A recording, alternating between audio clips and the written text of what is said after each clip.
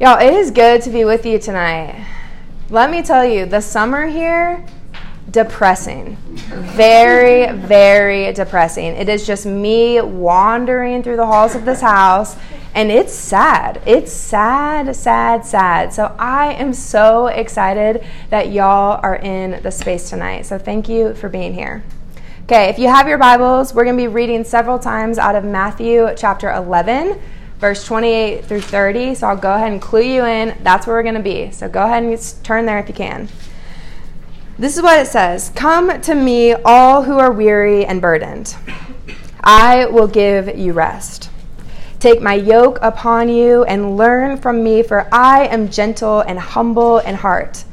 And you will find rest for your souls. For my yoke is easy and my burden is light.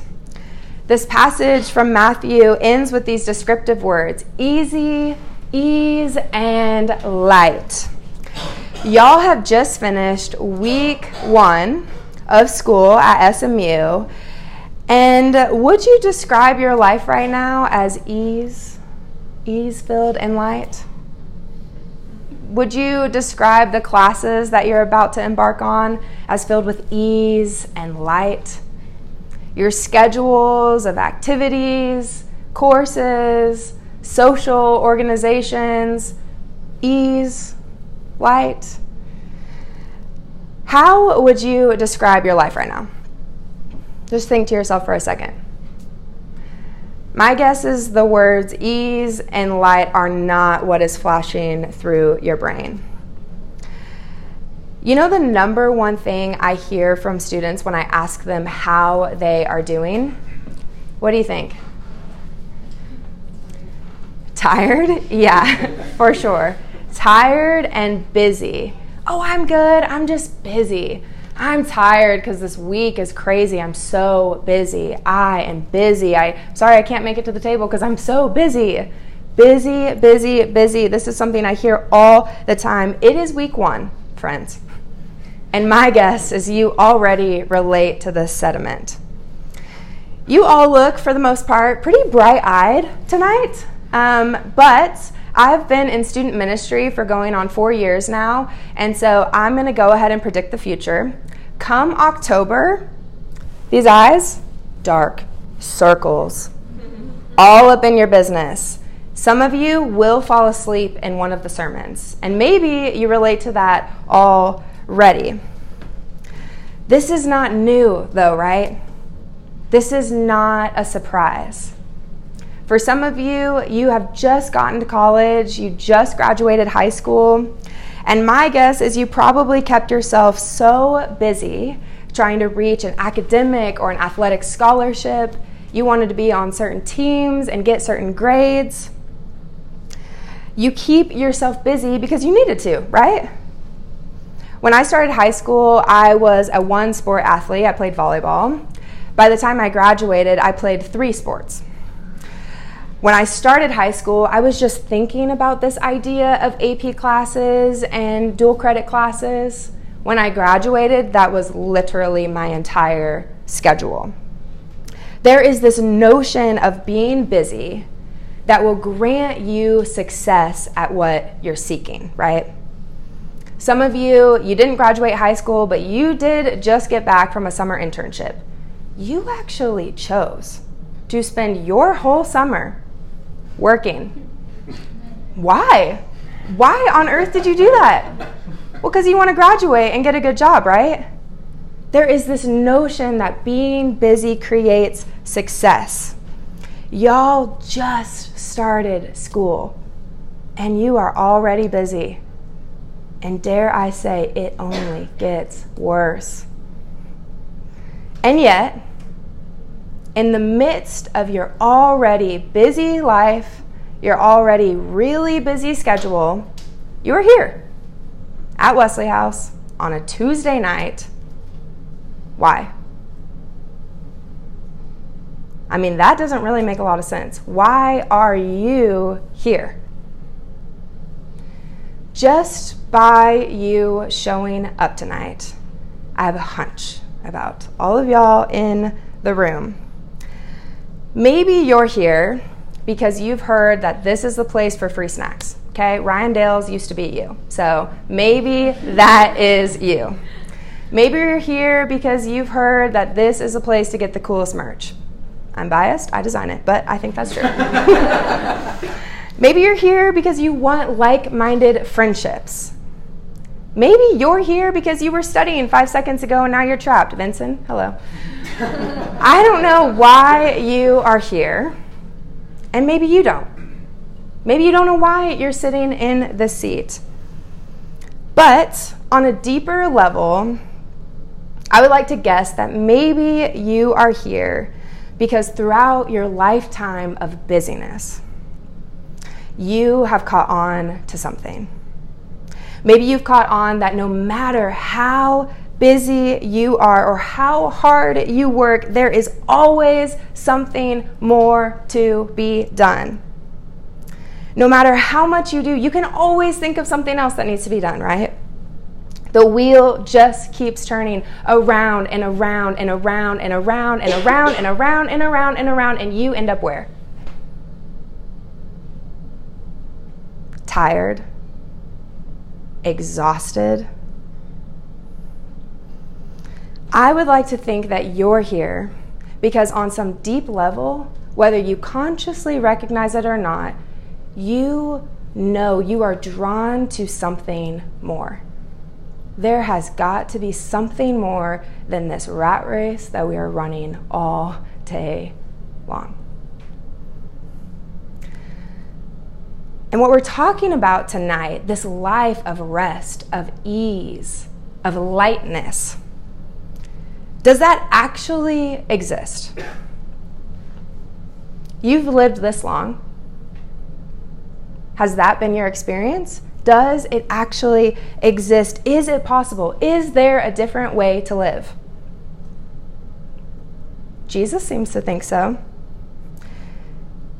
So the question then becomes, if there is this life, this way to experience rest, of ease, of lightness, if that's out there, if that's possible, then where the heck did we go wrong?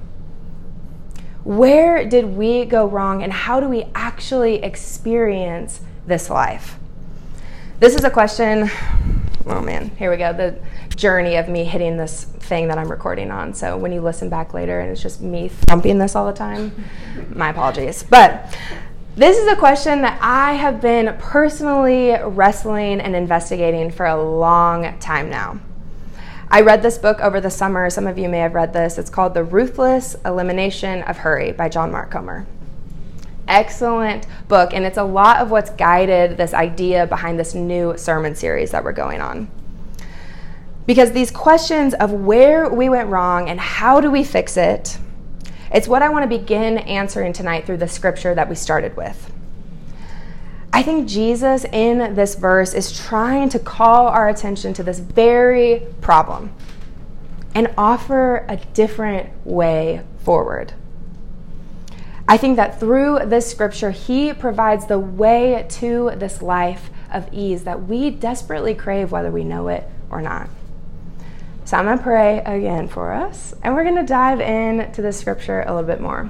So if you'll pray with me. God, I just thank you so much for these students. I thank you for this ministry, Lord. I thank you for a space where we get to come and gather and dive into your words, Lord. I pray that this message that I've spent time preparing, it would not just be my agenda, not just be my words, Lord, but your spirit would move through the words that you've already written. God, I pray that students would have ears to hear whatever message it is for them tonight. Lord, we love you, and it's in Jesus' name I pray. Amen.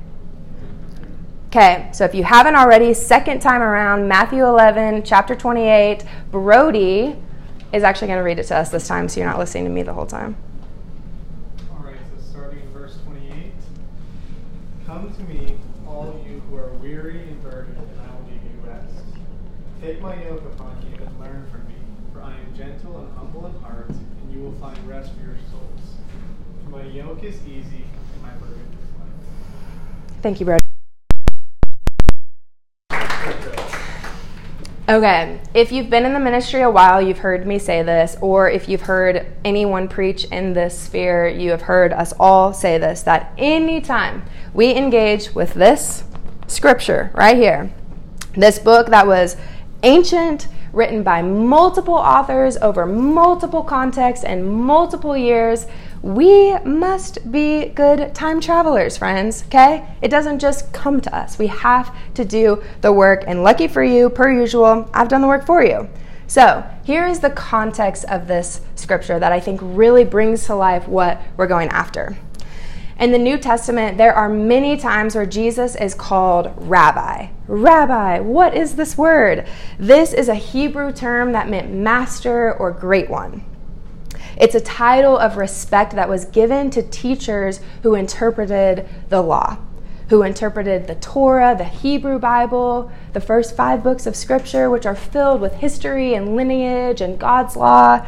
They were responsible for interpreting it and for teaching it.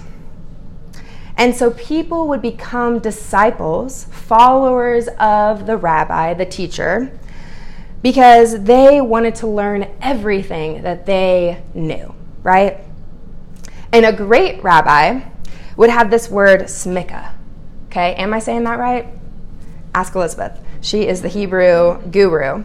This word meaning authority. They would have this authority, which would have been given to them through ordination of another rabbi who had been given authority. And these rabbis, they were given the authority and job to interpret new laws, to read God's law and interpret a new meaning to it and apply it in a legal judgment way.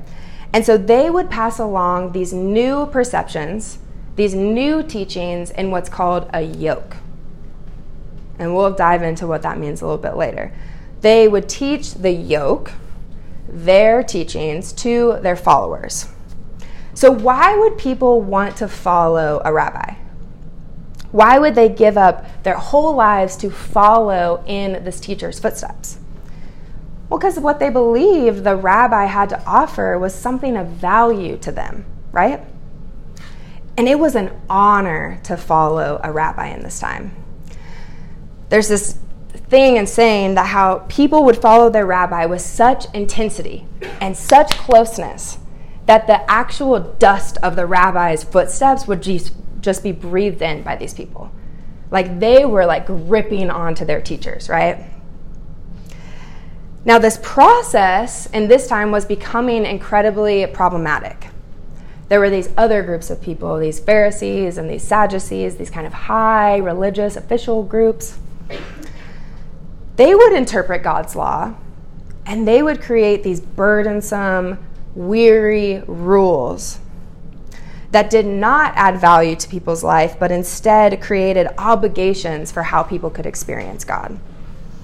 And it was really weighing down on these people. It really only benefited the wealthy people of the time. It is in this context where you have Jesus, rabbi, saying, take upon my yoke. Learn from me. Take up my perfect interpretation of God's law. Learn from me. And all authority in heaven is given to Jesus, right? He is different than the other rabbis at this time. Why? He's different because the teachings, the yoke that he described, is easy and light. It's something that would add value to the followers' lives. Typical, like I said, these yokes were like these harsh rules, these harsh obligations. And this wording of a yoke is kind of weird for us. And if you've heard this spoken about or preached on in Sunday mornings, you have most likely also heard of the farming analogy. I have not spared you. We're also including that here. So in ancient farming language, okay, this will make a picture of what the yoke also meant. If a farmer wanted to have a young animal, let's say an ox, plow the land, well, they wouldn't just release them wild to kind of figure it out. They would connect them to this stronger, older animal through a yoke, through a wooden piece of equipment that would connect the two of them. And so now as the older one moves, the younger one moves, and it's forced to mimic the movement of the older animal, right? And that is how it learned to do the job that was requested of it. This is a lot of context, right? Okay, what is the point that I'm making? Jesus is telling his followers, if they connect to him, wood and yoke mentality, if they connect to him, if they embrace his teachings and learn from him, then the burden, the weight placed on them is not a heavy one, but one of ease and lightness. So for us, people in this room who want to follow Jesus, maybe you are at the very beginning of your faith journey, or you've been in church for years and years and years, or you have no idea what the heck I'm talking about right now. If you're someone who's curious and wants to learn who this Jesus person is, we want to embrace his teachings, right? We want to learn from him. And yet the promise of the scripture that I'm reading, what does it promise? Rest. Rest. Oh, wow, who said that? That is so right. Yeah. Rest. Are you experiencing that? I mean, we all just said we were way busy. So we are probably not experiencing rest. Ryan Dales was napping before this, so he can't say the same. But sorry, Ryan, I'm picking on you. So either Jesus is a liar or we're doing something wrong. Now, I'm a pastor. If you didn't know that, my name's Haley. I'm the director here. And I've given my life and my career to believing that what Jesus is saying is true. So obviously, I don't think Jesus is a liar, which means we are doing something wrong. I'm going to tell you a little story, okay? We're going to go back, flashback to forever ago when I was in high school. When I was a senior in high school, Lauren's forever ago. No. When I was a senior in high school, I randomly decided as a senior that I wanted to try running track for the first time. What I had in my head at the time, I don't know what I was thinking, but I wanted to try it. And naturally, as you come to know me, I'm very competitive. It doesn't really show up in my pastor hat, but if you know me in the personal way, it will become very apparent. I'm competitive. I want to win, okay? And I got placed doing all sorts of events, but the very first one I ever did was called the Open 400. If you're track people, you know what this means. It's basically sprinting around the whole track, okay?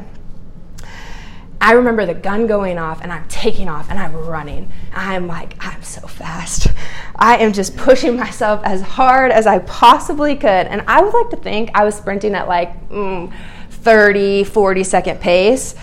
Track people, you're no, you weren't. But I was fast, okay? And I really was winning. I was in the lead, and I would look to the left, look to the right, which you're not supposed to do, and I didn't see anyone next to me. And then I rounded the third corner of the track, and I saw the finish line 100 meters in front of me. And I wanted more than anything to run across that first place. And I am sprinting and sprinting and sprinting. And then, tragically, my body fails me. My legs are slowing down, and I can see, I am close to crossing, and someone passes me. I appreciate the shock face that you just had. And another person passes me. And another, and another, and another. And you're how many people were racing? Everyone passed me. I was dead last. Dead last. What happened? I am swearing to you, I wanted to win more than anything. I had the mindset to win. And Jesus does say that the last shall be first, but I will tell you that does not apply to track. I was dead last, and I absolutely did not win. What happened? It's obvious, right? My pace that I was running was not sustainable. I could not possibly have sprinted that quickly around the whole track, or I would be an Olympic athlete, which I'm not. My limits caught up to me, and I did not have enough energy stored for when it truly mattered. Why am I telling you this? That's a silly example, but this is our whole human experience, right?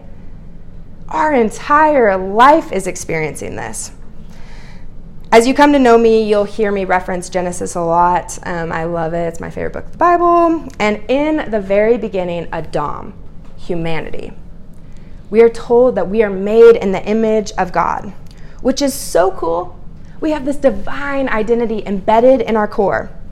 We get to be these co-creators alongside God. But in that same part of Scripture, Adam, humanity, we are also told we're what? Dust. That's way less cool. We are not God. We are finite creatures. We have human limitations. This is where we've gone wrong, friends. We have forgotten our limitations, and we have been doing it backwards for so long. We run ourselves too dry, too early, and then we don't have enough energy stored for when it actually matters. Your relationships, your friendships, your family, being a loving person to random people, having patience, kindness, compassion. We don't even have enough time and energy for our own selves. Hence the under eye bags that are coming for you in October. John Ortberg, this author and theologian you may or may not know, he said it this way: for most of us, the great danger is not that we renounce our faith. It's not that you just say, faith, toss it to the side. No. The danger is that we become so distracted, so rushed, so preoccupied that we settle for a mediocre version of it. That we simply skim through life instead of actually living it. He said that hurry, this idea that we are all too comfortable with, it's not just that your schedule is disordered, it's that your heart is disordered. Jesus knew this. This is why what he's saying in Matthew chapter 11 is so important for us to understand. Because look, we are not any different than these ancient people. These people who were burdened by systems that were placed on them. We have become weary and burdened by our own systems of hustle, of busyness, of success, that we only end up exhausted. And yet the scripture speaks to us about something different. So how? How do we do this? How do we live into this different life that Jesus is offering? If you have your Bible, go back to the first 3 words of this verse. Come to me. Come to me. This simple invitation, this calling to just experience Jesus, to be in his presence. And the most remarkable thing is there is nothing you have to do, you only have to be. Abiding in who he is. And it is through then that we receive the promise of rest for our souls. Real rest. Imagine October. Close your eyes, visualize October. Pumpkin spice lattes are all around. Bonfires, flannel everywhere on campus. It's disturbing. Imagine if in October you were not coming to me and when I say, hey, Maria, how's your life? How are you doing? You don't say, oh my God, I'm so busy, I'm so exhausted.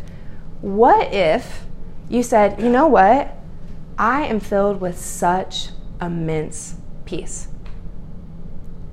I am really restful. That would be actually insane, right? Like, that doesn't even seem attainable. I have spent so many years of my life running like I did when I first started track, sprinting at a pace that was not sustainable. I graduated high school, I went to college, and I couldn't just exist in college. No, I had a triple major. I'd be president of all these things and be involved in a million organizations. I'd have an internship every freaking summer forever for the rest of my life. And then I graduate college. I couldn't just have one job. I'd have 3. Why? I didn't need the money. Why did I have 3 jobs? Because I was bored and restless and I wanted to be successful. And my idea of success was only attainable through my level of busyness, right? The scary thing is you can actually go at this pace for a really long time. Like a really long time. You can do that and be totally fine. And eventually, there will come a day where you look up and you recognize that that pace is not at all leading you to where you actually want. It's not even leading you to who you want to actually be. Jesus has this very haunting question. What does it profit you to gain the whole world and lose your soul?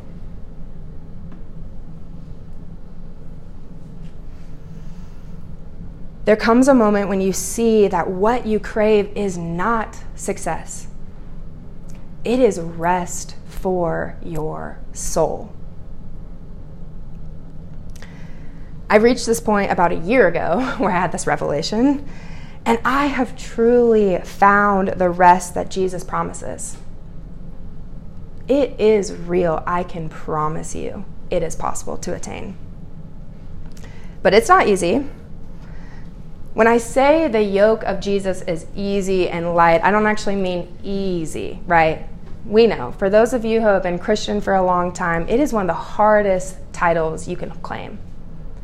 It does not at all mean your life is easy. You will face hardship. This author of Hebrews, another passage of scripture in chapter 12, he says, "Let us run with perseverance the race marked out for us, fixing our eyes on Jesus, the pioneer and perfecter of our faith. For the joy set before him, he endured the cross, scorning its shame, and sat at the right hand of the throne of God. Consider him who endured such opposition from sinners, so that you will not grow weary and lose heart." Jesus knew better than any of us the feeling of being burdened. I mean, he quite literally took on the sins of the world.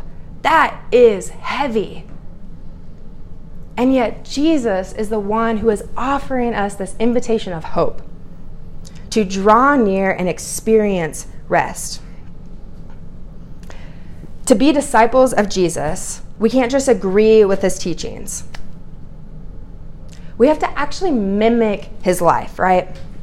Unlike these young farm animals who were forced by a wooden yoke to mimic their strong animal partner, we have a choice. And this invitation has been extended to us. Jesus is God, yes, who once dwelled on earth and performed miracle after miracle after miracle, yes. And Jesus was also a person, a real person with real routines and real rhythms. So for the next few weeks, we're going to be studying these rhythms. We're going to be learning how to mimic not only his teachings, but his actual lifestyle. I think where we've gone wrong is that we have focused too much on trying to embody the characteristics of Jesus while still going through life at this sprinting pace. I would argue that if you truly want to be like Jesus, you want the wisdom, you want the peace, you want the compassion, then you have to embrace the actual lifestyle of Jesus. Walter Adams, a spiritual mentor to C.S. Lewis, who you might know, he described the walk with Jesus as slow and an unhurried pace. Jesus did not run, friends. Find me a verse that says that, please. He didn't cut people off in traffic because he was so rushed to get somewhere. And yet Jesus was still successful, right? Arguably one of the most profound people to be on this earth. We are still talking about him 2,000 years later. His success, though, was different than ours. Jesus lingered. He spent hours in prayer. He spent significant time alone. He had time to be interrupted. He rested. He showed up for people. He lived a simple, meaningful, connected life with other people, God the Father, and his own self. That is our rabbi. We want to be like Jesus. We aren't just seeking a life of good morals or a life that is easy or restful. We want to be like Jesus. The value of his yoke, of his teachings, go beyond just what he taught and sits in the invitation of actually knowing him. To do so, we need to follow his lifestyle, his rhythms and routines, so that way our lives start to look like our rabbis. I'll go ahead and invite the band back up, Selena and William. This is what we're like, friends, okay? I want you to imagine we are at the pace of Jesus, right? Now imagine your life. Imagine your actual schedule. Imagine your classes, your organizations, the activities, the people that are needing your attention, and all of a sudden this is Jesus, and this is you, lapping him like crazy. And yet we have this idea that we can just sprint by Jesus and say, Jesus, what was that about peace? What was that about kindness? What was that about loving our neighbor? Oh, sorry, I'm actually busy. I'm onto something. I'll catch you next time when I remember to spend time with you. How on earth would we know what Jesus is doing or saying or acting like when we are way over there and he is here? Walking at a really slow pace. And yet you are lapping him and expecting it to make sense. It won't make sense, I promise. Jesus is saying to you, hey, my beloved child, stop. Be still and just come to me. It's that simple. The rest will fall into place. My vision for this ministry is not that we get to the end of school year, a shell of ourselves, and just literally collapsing into summer because that is the only option we have. I want y'all in this room and myself and the other staff to be vibrant and steady and peace-filled. Now, in this moment, and when times of stress inevitably come our way, I want us to have energy stored for what truly matters. Come to me, all of you that are already burdened. I will give you rest. Learn from me, abide in me. You will find rest for your souls.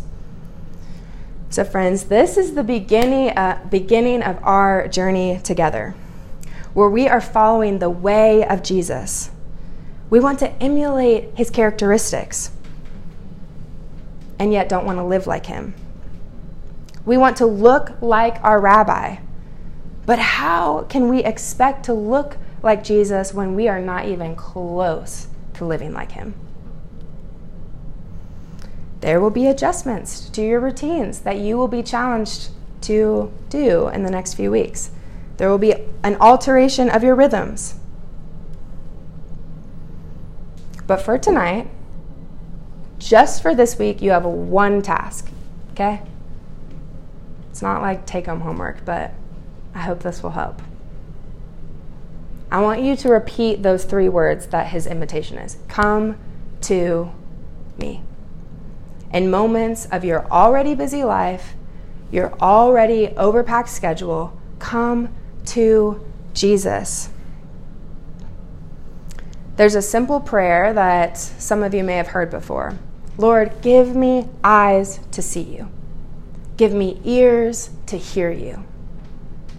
My challenge is that this week, that is your prayer. Every time you think, oh my God, I'm so stressed, pray that prayer. When you are running late, pray that. When you oversleep and sleep through your alarm and you are sprinting to class, pray that prayer.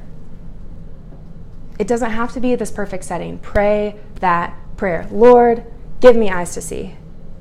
Help me draw near to you because I desperately long for my life to feel different.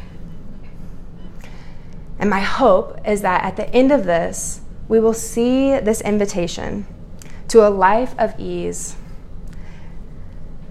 That my hope is by matching the pace of Jesus, we end up looking way more like our Rabbi Jesus in May than we do right now. I'm really, really excited about the sermon series. I hope that you'll stick around to see the fruition of it. But I'm going to pray for us, and we're going to continue in a time of worship, okay?